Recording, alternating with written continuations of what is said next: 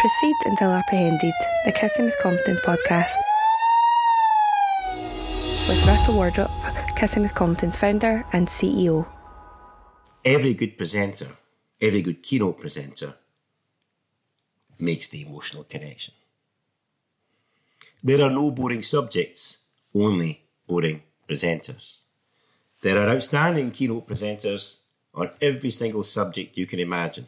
I remember when I was an academic, the health and safety guy who had to give all the placement students a health and safety lecture every year, he used to have people coming to more than one of his lectures because it was hugely entertaining. You really did wonder if that large television on that bracket above his head was actually going to fall and whack him. So making the emotional connection is absolutely key, no matter what you are speaking about. And essentially, there are 5 ways to make the emotional connection. And if you want an exemplar of the 5 ways to make the emotional connection, you could do no better than look at Barack Obama's A More Perfect Union, where he uses 4 of the 5 ways to make the emotional connection.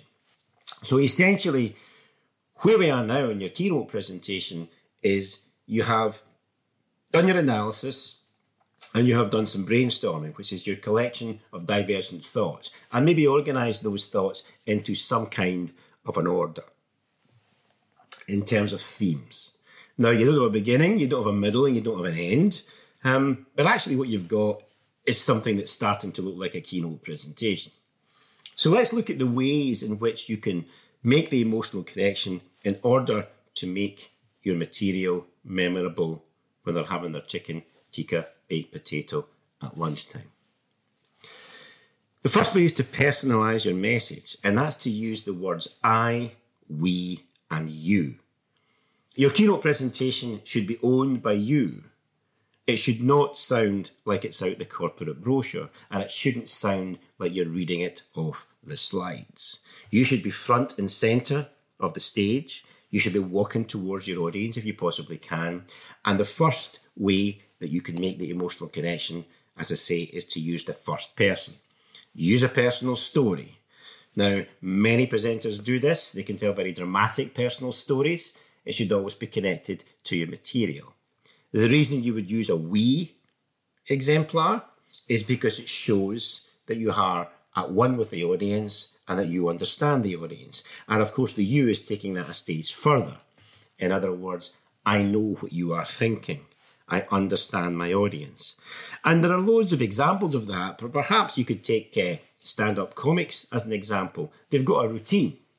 But within that routine, you would always find if they're visiting a Brighton or a London or an Edinburgh or a Glasgow, there's usually 5 or 10 minutes at the beginning that are specifically for the city that they are visiting.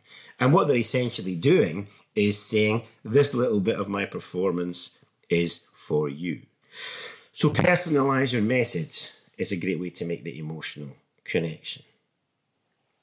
The next way you make the emotional connection is by metaphor and analogy. A metaphor is saying something is something else. An analogy is an extended metaphor. Now, one of my favourite blog posts is, what are your 25 stories? So collect your stories. Now, one way to collect your stories is to go back to the brainstorming podcast that I delivered and understand that having creative divergent thoughts and being a creative thinker can help you in collecting those stories. But actually, the good news is you can use them again and again. So once you get good ones and once you get ones that suit your character, and you can get help with this, metaphor and analogy is a great way of connecting with the audience. Now, let me explain a little bit about why they're so powerful. If you tell a story to an audience, they go on their own journey. So if you take Barack Obama, he talks about the hall that still stands across the street, where he talks about America's improbable experiment in democracy in his More Perfect Union speech. Even if you don't know the hall across the street, we all understand what a church hall is. And we might be taken on our own journey to the time that we went to our own church hall. So metaphor and analogy is a terrific way of expanding your audience's mind. And also, metaphor and analogy, fundamentally the reason you do it is you are making the complex more simple. If you're explaining something that is very complicated, if you're a technical specialist in any area, one of the things that metaphor and analogy do are simplify it for the receiver of the message. Now, here's the thing about that. Don't think it's easy. Don't think up your metaphors and analogies at the last minute. Work on them and practice them and integrate them into the whole presentation. Now, the most powerful way of making the emotional connection, but the best way, is to use humour. And let me say up front, humour is always at someone's expense.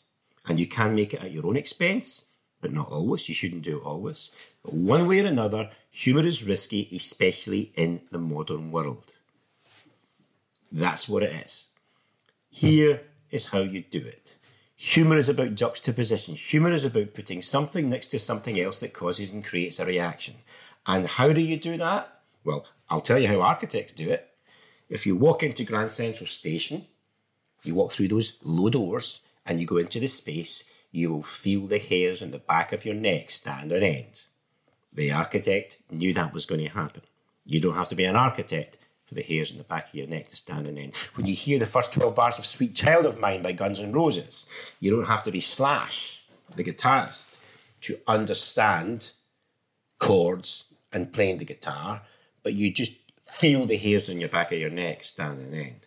So juxtaposition is created and feelings are created by human emotions. So I'll tell you a joke that explains exactly what humour is. A man walks into the doctor's. Doctor says, take all your clothes off. The man says, don't you think you should ask me out first? That's the setup. The doctor says, don't be so silly. I'm a doctor, you're a patient. I need to examine you. Take all your clothes off. The man says, all right, but where will I put them? And the doctor says, just put them over there, on top of mine. That's a Chick Murray joke, an old Scots comedian. And it illustrates perfectly juxtaposition. You have a picture of a naked doctor and a clothed patient. It changes the picture. Once you understand that, you can put humour into your metaphors and your analogies. It's challenging, but you prepare it and you do it appropriate for the audience. The fourth way of making the emotional connection is to use quotation and reference. And there are two types of quotation and reference. There are technical quotation and reference that show the breadth and depth of your knowledge, and you should be up to date, and it can illustrate exactly how it is you know what you know. That you are bang on, that you've got a depth of knowledge that's there, and you've got a breadth of knowledge that's there. Quoting from the latest learned journals, quoting from the latest financial pages, whatever it is, showing your finger is in the pulse. Or non-technical quotations. A good painting should bristle with razor blades. Pablo Picasso. Knowledge speaks, but wisdom listens. Jimi Hendrix. Don't eat me, I have a wife and 3 kids. Eat them. Homer Simpson.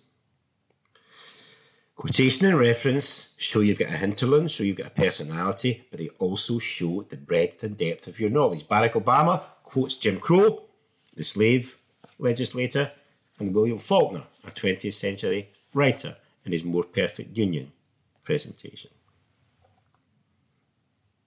Now, props, pictures, and visual aids. Yes, you can use slides, but only once you've got your structure sorted, only once you know where the presentation is going. Rules for slides are quite simple. You've got to be able to read them. Don't put words up there. Have fewer than you think, sometimes have none.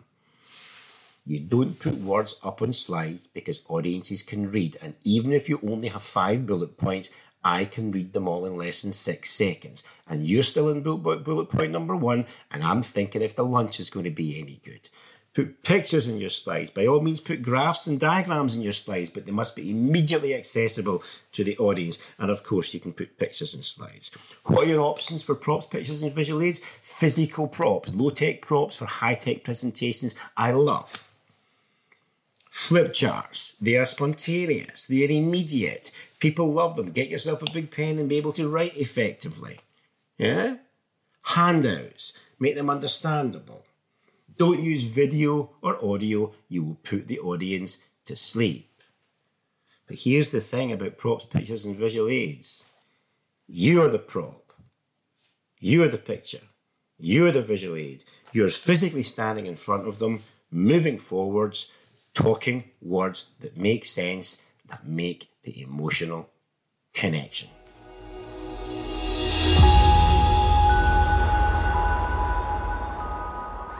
Proceed Until Apprehended podcast is produced by Kissing with Confidence. Find out more on our website at kissingwithconfidence.com.